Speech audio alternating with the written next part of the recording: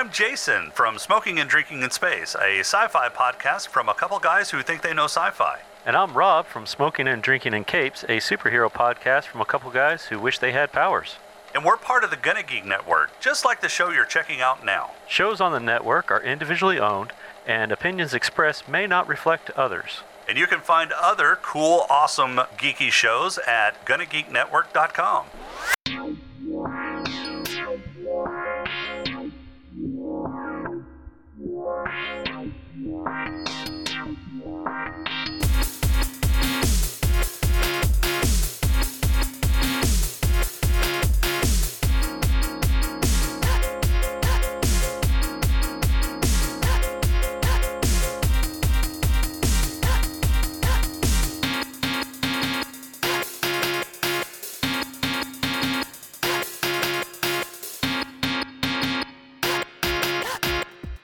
And welcome to Play Comics, where once again we are here looking at a video game based on a comic property and how well it sticks to that source material.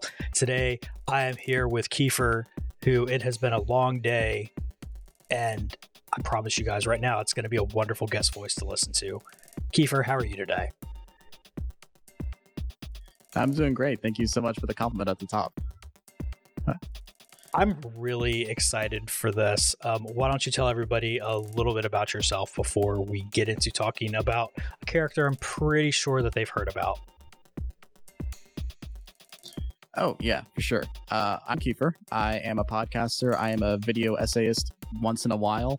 I do a podcast called Select and Start, which is a podcast about meaningful and memorable video games, where I usually have a guest on every episode to talk about a game that means a lot to them, and we discuss its personal effect on the individual, and we also discuss it in a broader sense of its impact on the gaming industry or lack thereof, and its current availability in the marketplace, whether it's completely unpurchasable in the primary market or a game that's super widely available. So we talk about a range of games from Star Wars games like Knights of the Old Republic and Battlefront 2 to Zelda games like Breath of the Wild and A Link to the Past, and Metal Gear games like Metal Gear Solid 3. So wide range of games that we talk about, and a wide range of guests from all different levels of experience. It's not just industry experts, and that's why it's so fun to do the show.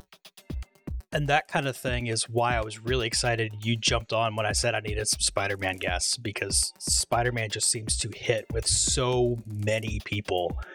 So what is it that made you want to jump in and talk about the second Spider-Man movie tie-in game? Specifically, the second Spider-Man movie tie-in game, it's just because when I was growing up and that game came out, I'm 26 years old, turning 27 this year, so I probably skew a bit younger than some of the guests on your show.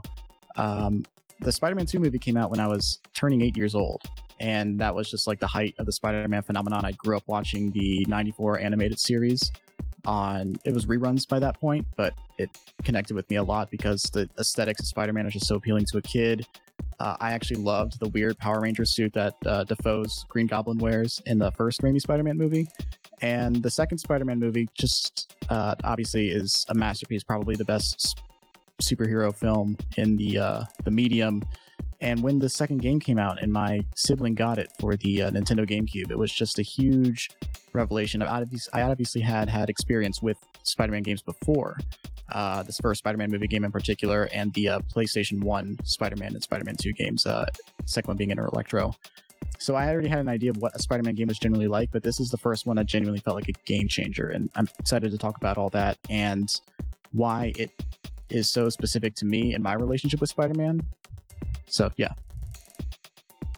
What is it that really speaks to you with Spider-Man as a character? I think this is the point that's kind of beaten to death by basically any person who says Spider-Man is their favorite superhero. I'm going to bring up the obvious sentiments, but Spider-Man's broad appeal is that he is the most relatable superhero to, the everyday person. He doesn't have traditional weaknesses. His weaknesses is his personal life and his relationships. Alternatively, being Spider-Man is his weakness. He is slavishly devoted to the idea of embedding. He is slavishly devoted to the idea that has been embedded to him by his Uncle Ben, that with great power there must also come great responsibility. And having a superhero whose power set isn't something that is just invincibility or invulnerability, flight, and he enhances his own power set by his own means in most traditional stories. Those parts are what stick out to me. It's a very for the people superhero, the friendly neighborhood Spider-Man. It's all there in the text. That's a lot of what really drew me to Spider-Man growing up. I'm a little older than you, so I was seeing the 94 animated series as it was coming out. And that thing is still just so good. And I might try to convince some people to watch it on another podcast because we need to do that. But just everything about Spider-Man to me it's the relatability. It's the fact that his greatest enemy is his own sense of self-worth, and just everything like that. I mean, like you've said, it's going to be said every single time, but that's only because it's true in this case. Right. No, it is. The part of Spider-Man that's so appealing to him is how it's a soap opera format. Not only was his storylines conducive to the comic book medium, because every issue he would have a personal problem, and that would tie into what was going on in his superhero arc, and him having to balance that responsibility that he has socially versus the obligation that he has to fulfill as a protector of the city. It's just it's great, and the format is so good, and that's why it's always been conducive to the various cartoons that have come out over the years. The 94 one, my favorite one being the Spectacular Spider-Man series that came out in, I think, 07, 08. Those stories just hit the hardest for me, just because it's not just a love for Spider-Man, but a love for Peter Parker that makes these stories so good. Well, the fact that this movie resonates so much with you, do you think it would have done that if you were 12, 13, 14 when it came out instead? That's a hard question to answer. I'm trying to think of where my mindset was, and the truth is, I think when I was like 12, 13, 14, I was definitely more of a Batman guy, because you become more enamored with the idea of not just the character, but the world and the atmosphere. Spider-Man's very much grounded in New York, and while his rogues gallery is superpowered people with different various mutations, the gothic idea of Gotham City and the creepiness and the eeriness also spoke to me as a teenager, just because you feel like you're getting more mature sensibilities, and you try and suss that out and seek that out in different stories. So it's hard to say. I think I remember being pretty not over the Raimi movies when I was in high school, but I was just excited to see what the Webb movies were going to do. And I was a little bit underwhelmed, just because, Garfield being a good Spider-Man and everything, nothing really gelled together. So I think having that experience in my teenage years, seeing how the Webb movies played out and trying to figure out where the disconnect was, only pushed me further into the Raimi stuff and into my love of Raimi's general movies like Evil Dead, where I did sort of get that dark, eerie, atmospheric stuff. So I don't know. I think in a weird way, I think I probably would have loved it more if I did come into it and just looked at Raimi's wider filmography when I had more understanding of the internet. I've seen a lot of people lately saying that this is possibly the greatest superhero movie ever made, you included. What is it, do you think, about this one that leads to so many people sharing that opinion? I think it is it's artistry. There's a craft to it, right? Raimi is an auteur director in a different way than we see it in the more the classy sense of it, but just in how distinct his style is and how equipped he is for the world of Spider-Man. And not just in the visual sensibilities where his stories look and feel like a comic book, but how vibrant and alive that he's able to make that comic book story feel.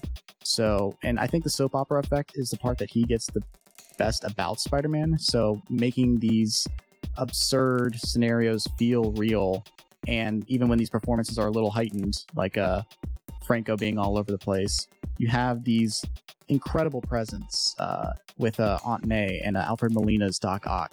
So I don't know. It's like everything is cranked to 10 in a very loving way, where it's not trying to constantly keep your attention, but try and constantly show you different facets of a superhero's life. And I think that the clear structure of the story where Spider-Man is losing part of himself and he has to make that choice to go back and do the thing that obviously hurts him on a social level, and try his best to pursue a romance with someone where there is that kind of bittersweet ending to their whole story. Into, I don't know, it's weird to see a movie be so bright and vibrant but also so dark at the same time, and I think that there is just something unique about all that, and I think that's why these movies stick with people. These movies, I feel like, are also at a very interesting crossroads of practical versus CGI effects, and I think they hit on that just perfectly with what they chose to use CGI for, what they chose to go practical for, and just like the green screen work in this one, especially for Doc Ock's extra arms, I think is amazing.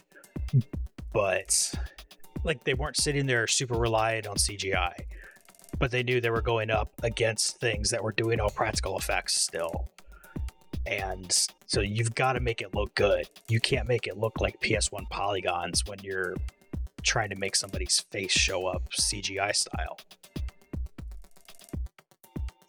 Yeah, I mean, I think 2 was the most expensive movie ever made at the time. And you can definitely see the money on the screen because of how pioneering a lot of the effects are in making Spider-Man feel like a character and not just this really stiff object that moves around. And then also that marriage of it with the practical effects, like you pointed out, the Doc Ock arm, and how that directing, because if there's somebody who knows how to stretch the value of the dollar, it's Raimi. That first Evil Dead movie was made in a shoestring budget, with his entire crew getting the flu in the woods, just trying to film anything and get a movie out of it. And him knowing how to stretch the value of the dollar throughout his career makes it's smart. And talking about the Doc Ock arm, the thing that always sticks with me is that shot in the horror film scene with the hospital where they are trying to remove the arms from his spine, and all of these power tools are in there, and he's just killing people left and right, and it's dark, and he's using his little Evil Dead tricks with like the camera following the arm, so it looks like everything else is moving around it. I don't know. That's another thing that just makes it so good, that the Raimi's economic sensibilities meeting the maximalism of a comic book story. I'm really excited that Raimi's come back into Marvel and done some of the MCU movies. Such a beautiful choice. And like, I wish he would have gotten some Spider-Man, although, you know, Doctor Strange is practically a Spider-Man movie in some ways. But just so nice to have him back. Right. With the Raimi movies, the thing I like the most is what he is willing to do to put a character through the ringer.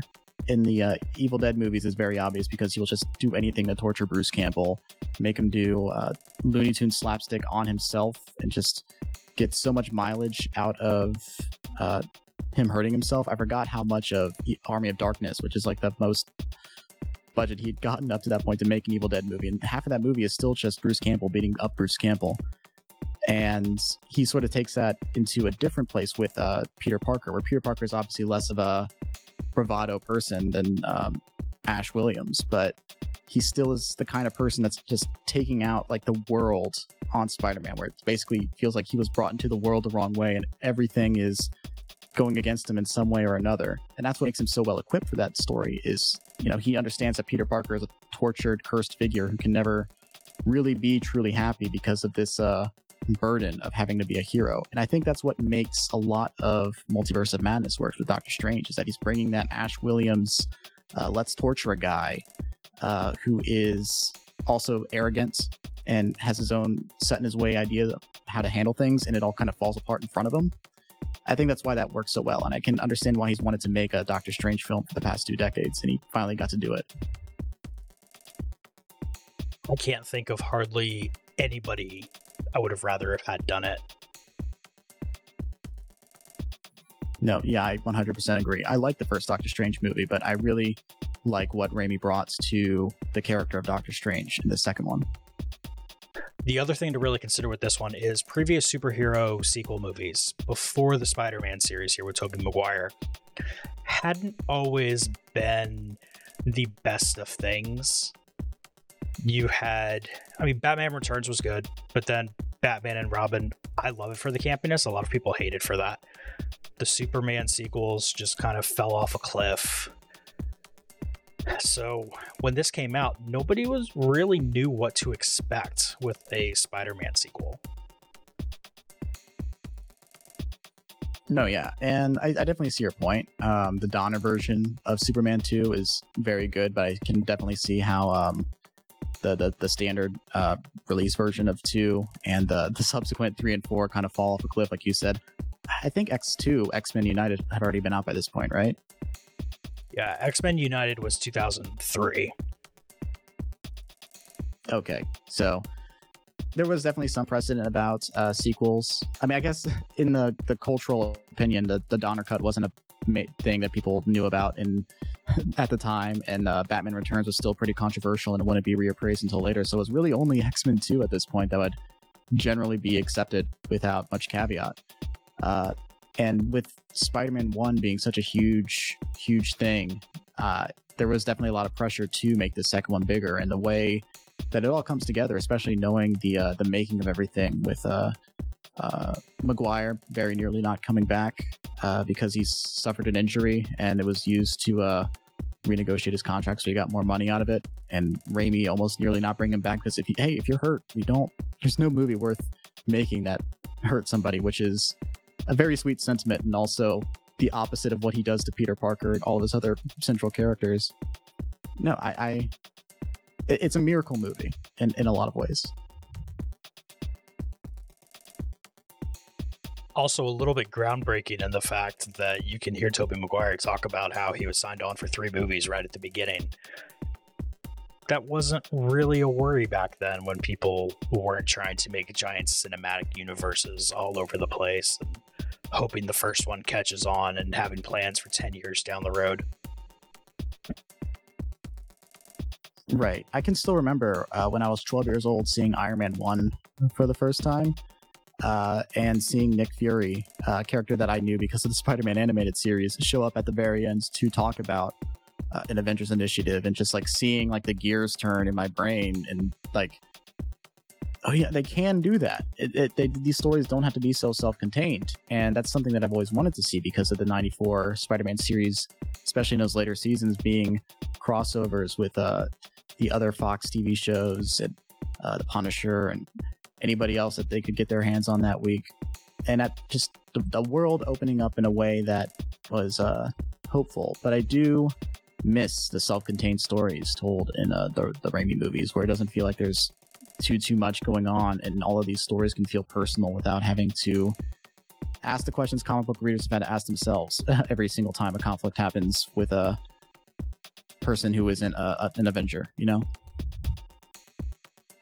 I mean, let's be fair though, who hasn't been an Avenger yet in some form or another? Right. I mean, even Spider-Man himself has been an Avenger, but the appeal of Spider-Man is like these smaller, intimate stories, and the scrutinizing of these superhero stories with like, well, why didn't Iron Man show up and solve all the problems? And that is kind of a funny thing now, having watched Spider-Man Homecoming 15 years after Spider-Man 1 came out, and Iron Man does show up to solve all of Spider-Man's problems. And you know, I like these new Spider-Man movies. I like them. I really like Homecoming, and I really enjoyed Far From Home. But it is less distracting just making these stories about Peter Parker and his friends and his Aunt May and him trying to figure out his life without having a living force guiding him through his problems. Well, we're going to go try to give Peter a hug because he probably needs it while I drop some promos for a few other shows.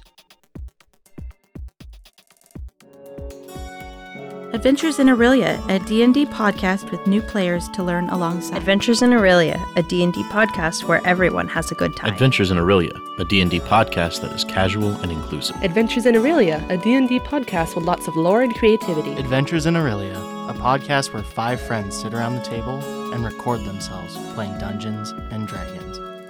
Find us at adventuresinaurelia.com. That's ERYLIA. This is Avast, a podcast in which I, Paul Chomo, talk about the golden age of piracy and answer questions like, how did pirates actually talk? Is that pirate video game any good? What even is a poop deck? Do pirate TV shows and movies get anything right? Spoiler alert, not really, but the truth is far more interesting. The Avast podcast is about pirate history, pop culture, trivia, comedy, and maybe even a little sprinkling of true crime once in a while. Subscribe to Avast wherever you get podcasts, and remember, you have the buckles, darn it. Don't be afraid to swash them.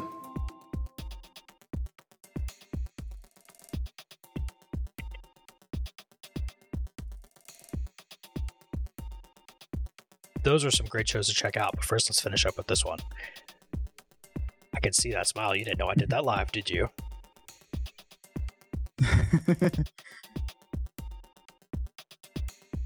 So, Keifer, when this game came out, you were, from the sounds of it, approximately 3 years old. And you're going to make me feel like I was 80. Mm-hmm. Sure. Happy to do it. Something like that. Everything makes me feel old today. It's not your fault.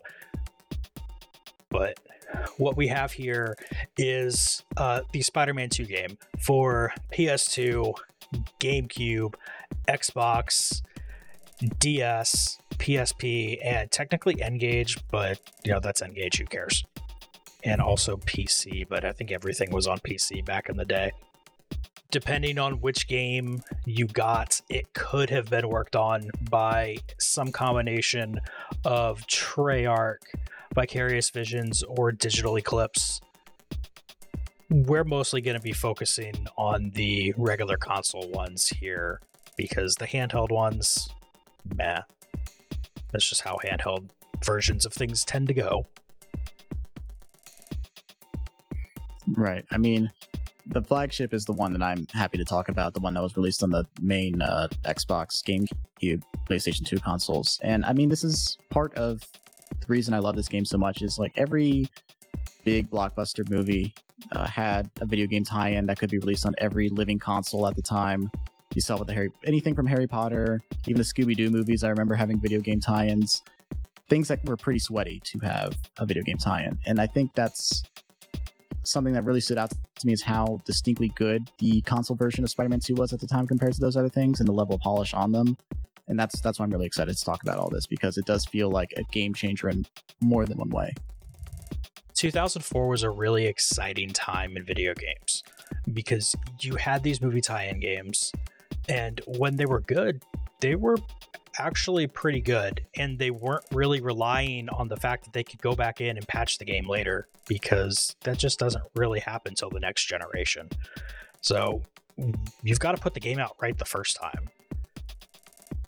Rip those days.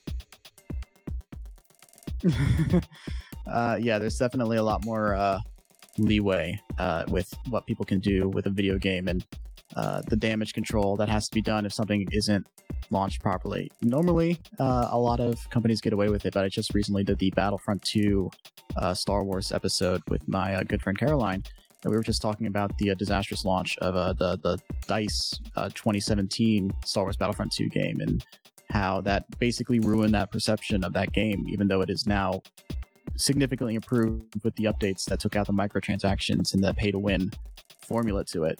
But yeah, no, I do miss the halcyon days of getting the full game and the disc when you buy it. One of the appeals of having these movie tie-in games is getting to play the movie, and you do get a lot of that here. You do also get some other storyline things added on, because you can't just have a whole movie where you fight Doc Ock over and over and over. That would be really boring. Right, yeah, the creative changes and the liberties that this video game adaptation had to make in order to be a video game is part of what makes it so great. And it's a part of it that is understanding your medium. A lot of people are just making a video game to put one out so it can be part of the merchandising of a film. Like, everything was Spider-Man 2 branded in 2004. You got binders and play sets and coloring books and web shooters with silly string in them. And having a competent product be put out that isn't just here is a video game and here are some levels that you play that look like scenes from the movie. It's, let's design a video game with the knowledge of a video game in mind, and let's change the script a little bit so it can be not just the basic beats of the film and add some stuff onto there. There's actually a consideration of the history of Spider-Man video games in this video game, because the Sega CD version of Spider-Man versus the Kingpin from the 90s had a Mysterio's Funhouse level. And one of the secondary villains in this game is Mysterio, and there is a Funhouse segment of the game that you actually have to go and visit. So the flagship console version does have it's just a smart consideration of Spider-Man's past in the video game and bringing that into the modern setting, into a video game tie-in, no less. That is just very smart. And it's great that people who know the history of video games and the history of Spider-Man worked on a video game like this. It's so rare for that to happen. We did get lucky in this one, in that Treyarch had worked on the first Spider-Man PS1 game already. Vicarious Visions had worked on that one, and the sequel, Inter Electro, plus Spider-Man Mysterio's Menace. So you've got plenty of experience making Spider-Man games here, working on this one. Plus, you just had a really good movie to base everything on. So it's really a giant winning combination you have for a base. It is. I mean, you think that there are movies that are a slam dunk that just don't quite make it in the video game adaptation world, and then there are things that are, you know, kind of strange to make video games out of, and that really work. I think of the Peter Jackson King Kong video game that came out the year after this one, that is actually a really good mix of different gameplay styles, whether it's from the King Kong perspective or from a human perspective, and it gets that balance right. But this one, Spider-Man 2, does something very complex, but keeping it in the simple place of, let's make the player feel like Spider-Man. And I know that has been a buzzword, like making the player feel like why, but I think this is definitely a case of this really happening in the first time, as we are getting used to the language of the 3D space in video games. You know, we have an open world setting, which is really taking off in the early 2000s after the release of Grand Theft Auto 3 in 2001, which again, it's about knowing the trends about video games and how you bring that into making a video game adaptation and make this game good.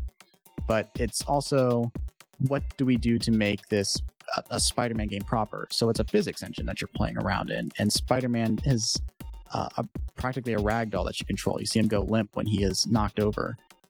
You are controlling the momentum of Spider-Man as he swings. He cannot just swing and directly upward. He has to attach himself to something on the wall like you would if you're really Spider-Man. And as you build up momentum, you go faster and faster, and if you hit an object, you collide with it in a clumsy way, just like Spider-Man would if he didn't land that. So this game is just a really good. It was fun for its time, but it now serves as a really good historical object as the changing of how we understand Spider-Man games to be, the expectation of what they have to be in the future, because we have many open world Spider-Man games after this one to varying degrees of good. And it's just a really good example of a comic book character being brought to life in an interactive setting not for the first time, but probably the best, in my opinion, version of it up to this point in 2004. The web swinging is something I really want to focus on here, because for possibly the first time, you've got a Spider-Man that has to have some conceivable actual thing to connect the webbing to swing. It seems like every game before this, there were just girders floating across the sky, and you could swing wherever you wanted. But all of a sudden here in Spider-Man 2, you've got to have a building up there. You can't just swing around in the middle of a park. Right, exactly. So Spider-Man 2, the video game, realizes the potential of Spider-Man in the video game medium by not just bringing the character and his full power set into an interactive space. It's not just a simple power fantasy. It's making the video game as much about Spider-Man's immediate surroundings as it is about him, which is very true to the essence of the character, because everything about Peter Parker is about his surroundings. As a character, that's what he's defined by. His relationships keep him on the path of righteousness, and they're also the source of his greatest anxieties. So as Spider-Man, he is physically bonded to New York. This is the city that he loves, and the way he's able to succeed as a hero is because of this very specific layout of this city. You can't have, and we've read stories of Spider-Man going to the Florida Everglades to fight the lizard before. His power set isn't uniquely equipped to deal with non-walkable cities with high buildings. He swings around these tall buildings. This is the first Spider-Man game to make it an actual full mechanic to have him physically connect with an object so he can swing around. And that's the interactivity with Spider-Man's personal relationship to the world he's connected to. He has to make contact with the building if he wants to swing around. He's not just swinging to clear gaps. He's gaining momentum. He has an awareness of his surroundings. And if you have that awareness and you do have an understanding of the layout of the city, you can really pull off really complicated maneuvers and really get through this city very quickly. I get frustrated going back to things like this, where you just have your invisible wall of you can't go there yet. I've realized that's a me problem. I just wish that they would, have something there to have a visual for you can't go over that way. I also realize that's a lot harder to do in a Spider-Man game because he can basically go wherever he wants anyway. No, yeah, that was something when revisiting this game I definitely understood as a limitation, and it would be inconceivable to imagine now. A lot of the 2018 Spider-Man game, which I love, doesn't want to limit you in any way. There's a lot of things that bring me back to that. It does feel like a game that's playing with like the gutters blocked off, instead of the way this game is pretty ruthless in how it wants you to pull off maneuvers to navigate the city. And the other thing is, like, it doesn't want to limit you in terms of where you can go. But Spider-Man, the 2004 movie game, also is too limiting, and it doesn't give you enough visual indicators to let you know that you can't access a place yet. So it does feel like a limitation of video games at the time, and just a limitation of video game development sensibilities. There wasn't quite as universal language for game development then as there is now to limit that. So it is restrictive in a very weird way. Much like people talk about the Spider-Man 2 movie being one of the best superhero movies to come out for a while, this is still talked about as being one of the best Spider-Man games to ever come out. And it's not just because it's historically important. It's because it's just a good game. Like, we can sit here and spout off a ton of movies that are historically important and did important things first or brought into the mainstream, but they're just movies that don't hold up. This one, as much as any PS2 Xbox era game can hold up, this one does. I mean, I say that as somebody who grew up, that is my generation of games. So I can go back to these no problem and play them. But I can also understand why somebody growing up today, if you started on a PS4, going back to this is going to be pretty hard. No, for sure. And there is sort of a built-in difficulty that would not be as a commonplace in a video game of now. I appreciate all of the accessibility settings that video games offer now in terms of making the act of playing a game easier. And I definitely I'm not diminishing those strides being made when I'm saying this, but video games just were way harder back then because people who were making video games, even the good ones at the time, weren't interested in teaching you how to play their game, or kind of assume that you kind of know what's up when you're playing a video game. Like nobody assumes this is your first video game ever. And that's something that stands out from like the 2018 Spider-Man video game, where it's very forgiving of you when you mess up. If you just run into a wall, Spider-Man's going to just default to running up the building, so you don't lose the illusion of the fantasy of being Spider-Man. Whereas if you hit a wall here, or if you run into any kind of object in a funky way, you are just immediately going to be dead in your tracks, losing that momentum. And obviously, there's just like the jank of a early 2000s video game all over this, for better and for worse. But no, yeah, that is something that is sticking out. Is I do miss this era of video games, but I also do not miss this era of video games for a different reason, in terms of welcoming and onboarding a player. But I do also just admire how committed this game is to frustrating its player, which would kind of be unimaginable now for a mainstream video game of a character this important to the American mainstream. Oh, can you imagine if they put out a Spider-Man game now that was like Souls level hard? No, you couldn't. This is a game that expects you to be okay with the fact that you have to work hard to be as good as Spider-Man, whereas the newer Spider-Man games really want you to just feel as powerful as Peter Parker is at his point when you are where he is in that story.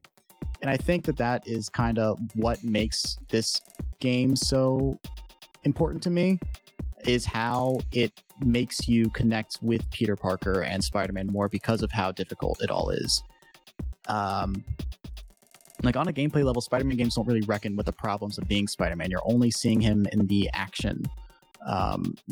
Speaking to that indulgent power fantasy earlier, you get to reap all the power, and only on a narrative level does Spider-Man sow the responsibility. But this game does a really good job meeting power and responsibility in the actual interactive space, with you having to learn how to be Spider-Man and pull off these build momentum and travel faster as you get better at swinging. And one video minigame in this game specifically does reckon with the power and responsibility thing in a very funny but also cruel way, which is the pizza minigame, where you have to deliver pizza like he does in the movie. You're actually interacting with the fantasy of Spider-Man intersecting with the harsh reality of Peter Parker. And this is probably the most difficult and stressful part of the game, more than actually fighting bad guys, is just making these deliveries and not ruining the pizza by being too acrobatic, while the music is just getting louder and faster, and it's playing a really horribly compressed version of Funicula, and it's stressing you out even more, and it's horrible, and it's cruel, and it's hilarious, but it cuts to the core of what it's really like to be Spider-Man. It's grueling work. So that's something that I really like about this game that other Spider-Man games don't tend to do. Everybody I've ever talked to about this has always come back to the pizza minigame.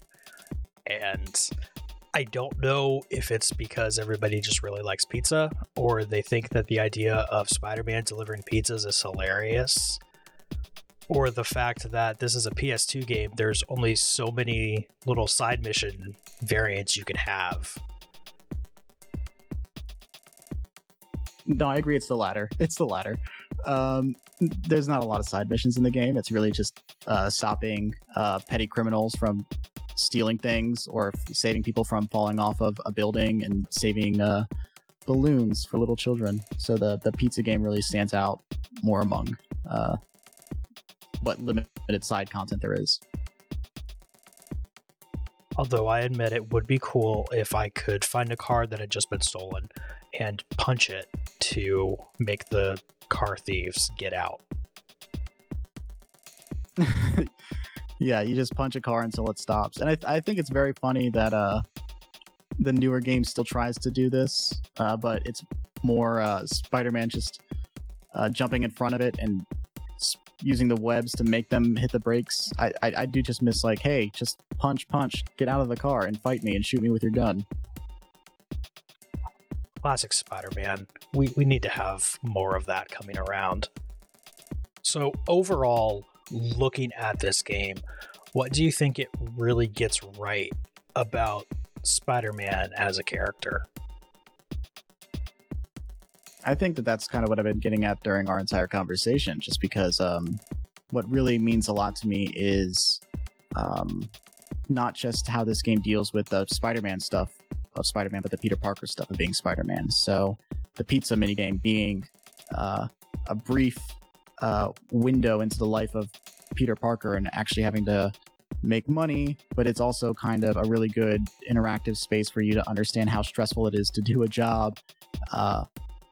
And it's a lot more stressful for Peter to do the Peter stuff than it is for him to do the Spider-Man stuff. And obviously talking about the marriage of this game on an interactive level with having to really make you earn the ability to be Spider-Man, with you getting used to the controls and getting used to the environment and getting used to the layout of the city. That stuff feels very authentic to the experience of being Peter Parker. And that's what is appealing to me about this game. Everything about this game just oozes Spider-Man, and it matches up with the movie it's based on so well, which of course then they both match up with Spider-Man from the comics so well, depending on which era you're reading. And I don't know, I need to save some of this for my other questions that I always ask, but what do you think this game, if anything, gets wrong about Spider-Man? That's a great question. The thing that I love so much about Spider-Man is the melodrama, the feeling of his social life mattering just as much as Doc Ock intending to blow up New York with a new sun kind of stuff. And I think that's something that this game doesn't really do well, and I don't think it's necessarily because it's not the kind of game you go to for the story. You go to the movie to enjoy the story of Spider-Man 2. But you're doing yourself a disservice if this is your only experience of the Spider-Man 2 storyline, and that's because they do a good job bringing back Dunst and Maguire and Molina as the leads in the voices for their characters that play in the movie. But it doesn't seem like Maguire and Dunst are at all interested in putting any amount of effort into their performance. Toby was paid $17 million to come back for Spider-Man 2. I don't really know how his contract was or how that tied into Spider-Man 2 game, but it does seem like they just went with the first take of him just literally reading the script and put that into the game without any revisions or notes or edits, which is fine. It's funny. It's charming, honestly. They could have just paid a professional actor to do a sound alike and get a more passionate performance, but the downside to that is there's no feeling of the melodrama that goes with a Spider-Man story in the game itself. The kind of funny part about that to me, though, is that a lot of this movie is kind of about Peter and him realizing how kind of screwed up his life is because of all the choices he's been forced to make. So sounding like a wet sock probably works a little bit better for the Peter Spider-Man aspect of it. There's no excuse for Kirsten Dunst with Mary Jane. That was just bad. No, yeah. I mean, I think that Dunst is kind of incredible as Mary Jane in the movies in a way that people do not give her enough credit for. And I do think that Maguire is actually really good as Spider-Man in these movies. I remember being part of the generation that was conflicted on Maguire while it was happening, because he did bring an awkwardness to the character that wasn't very endearing to a hero. But I think that stuff is great. It is definitely a good take on the character. I'm glad that we have other performers who've gotten to do it. I do think Holland is a great balance, but I do think Maguire gets a very specific nerdiness and awkwardness to Peter that's very true to the Lee Ditko stories of the 60s. And that's what Raimi's obviously going for in those movies. But I don't blame people for remembering that performance is bad because they probably spent more time playing the video game where he is absolutely phoning it in and kind of sounding dead. So that's probably the reason people think that the Maguire performance is bad. That completely tracks for me. I'm with you. Kirsten Dunst, though, in the movies, great choice. Kirsten Dunst as a voice actress, there's probably a reason why we haven't seen her do much else, if anything. Agreed. If you had somebody who wanted to get into Spider-Man as a character, ignoring the fact that you could show them the movie that this is based on, would you give them this game as a bit of a primer course? This was the question I was most excited for, and it's also the one I have like the least to say, just because like it's a great question, and I kind of arrived at, as much as I love this game and as excited as I was to talk about it, no. I do think that I do think this game does a really good job with the relationship with Spider-Man on like the world around him. I do think that stuff is extremely good. I do think that is probably more appealing for a video gamer going in and trying to understand Spider-Man. It definitely enhanced my experience and my relationship with Peter Parker and Spider-Man doing all this at a formative young age. But I do think that the 2018 Spider-Man is probably a lot more compelling as a narrative and understanding Peter Parker as a character and not just the central tenets of Spider-Man. And I do think that with not just the fact that Dunst is kind of completely phoning it in, a big part of the Spider-Man story is his relationship with Mary Jane, and this is not really a central component of that. You see more of Black Cat than you do of Mary Jane in this game. So I do think that if I'm introducing somebody to Spider-Man, I'd probably pick something else. But if I am talking about the appeal of Spider-Man, I do also want to uphold this game as a great example of doing that. But I do think you need to understand him in a more traditional narrative to appreciate what this game is doing with it on an interactive level. Yeah, this one is a really interesting point because it has things that are so good to show people, but then it has things that are definitely at best second semester freshman year level Spider-Man stuff.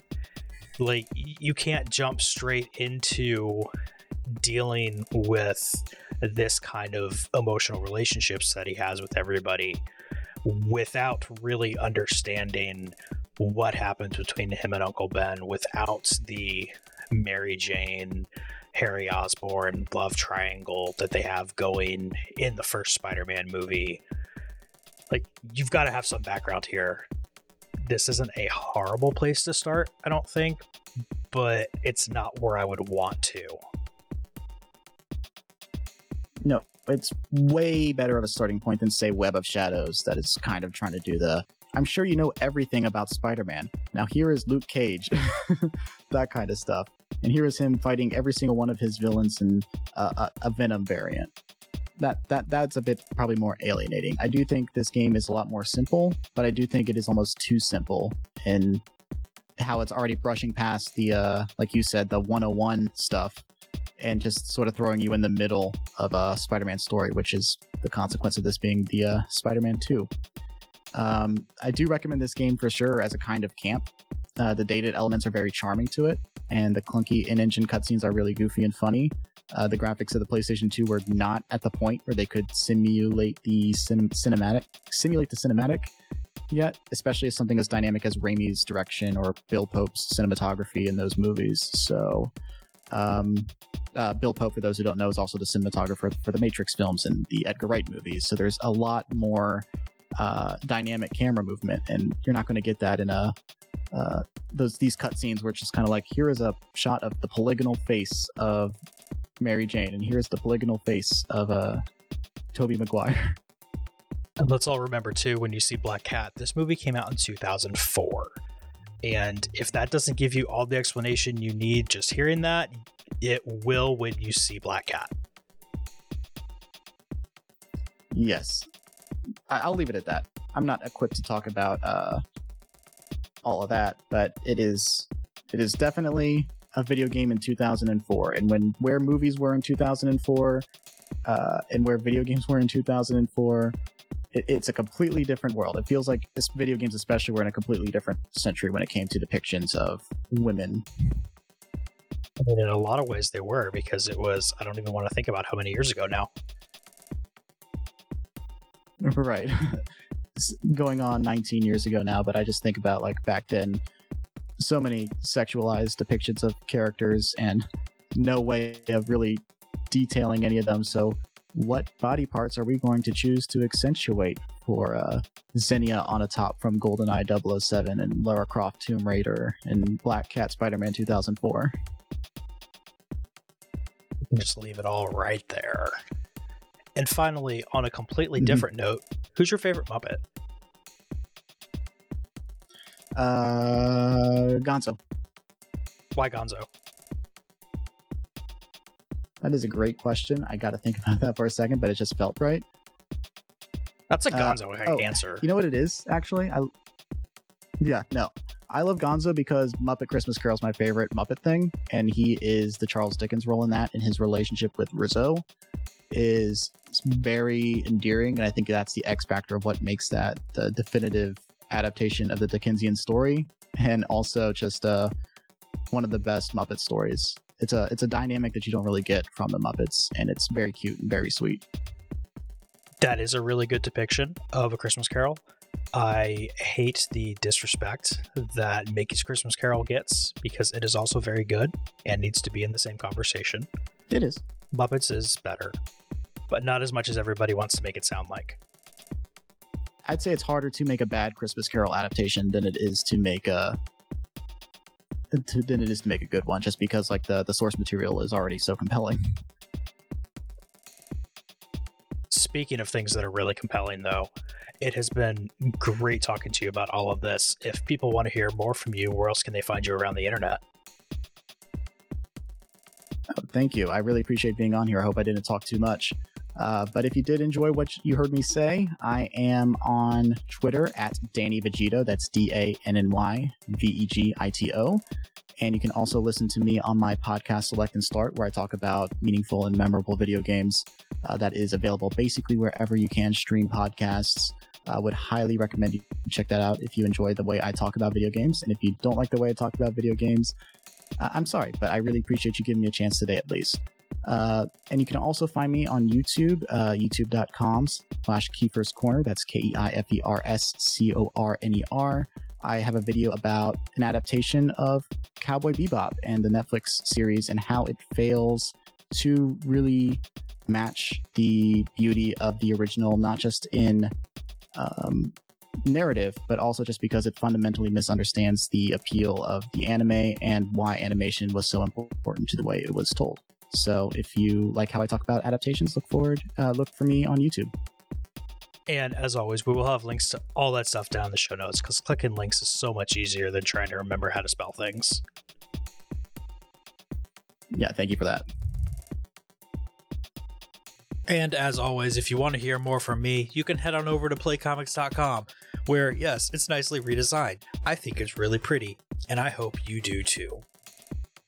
But also, you can head on over to Twitter at PlayComicsCast while Twitter still exists. There's a Mastodon link in the website. You should check that out. I should get on there more often, all that kind of stuff. But that's why I have a website, so I can have this stuff future-proof, and you can just go to playcomics.com for whatever the leakage may be. These episodes are written as much as they can be written, produced and edited by me. Art is also made by me because I'm a bit of a control freak, but if not, I might talk to somebody like Carl Antonovitz, who you'll hear about more in a second. But Carl just makes really good art, and if I could give away creative control for the art for the podcast, it might be Carl who gets it, because Carl's art is good, and I like it. Which has nothing to do with the fact that Carl is among the people who are patrons of the site, along with Ono Lit Class and Dan McMahon. People who just give me money because they like what I do with the show and they think it deserves that. And, running a podcast costs money. unfortunately, although it is cheaper than therapy and cheaper than going to the flea market every weekend. If you want to hear a bunch of other wonderfully geeky shows, you can head on over to the Get a Geek Network, where you can hear shows such as Better Podcasting, where you can learn to make your podcast better, or Capes on the Couch, where you can learn that even superheroes have bad days, or Legends of S.H.I.E.L.D., where you can learn that sometimes Chris just likes to be stupid, and that's fun, among 3 other people who are a lot smarter than him when talking about Marvel things. If you like the music that we're rudely talking on top of, head on over to soundcloud.com/best-day to check out Best Day's music. But most of all, just grab a game, grab a stack of comics, and go find yourself a new favorite character.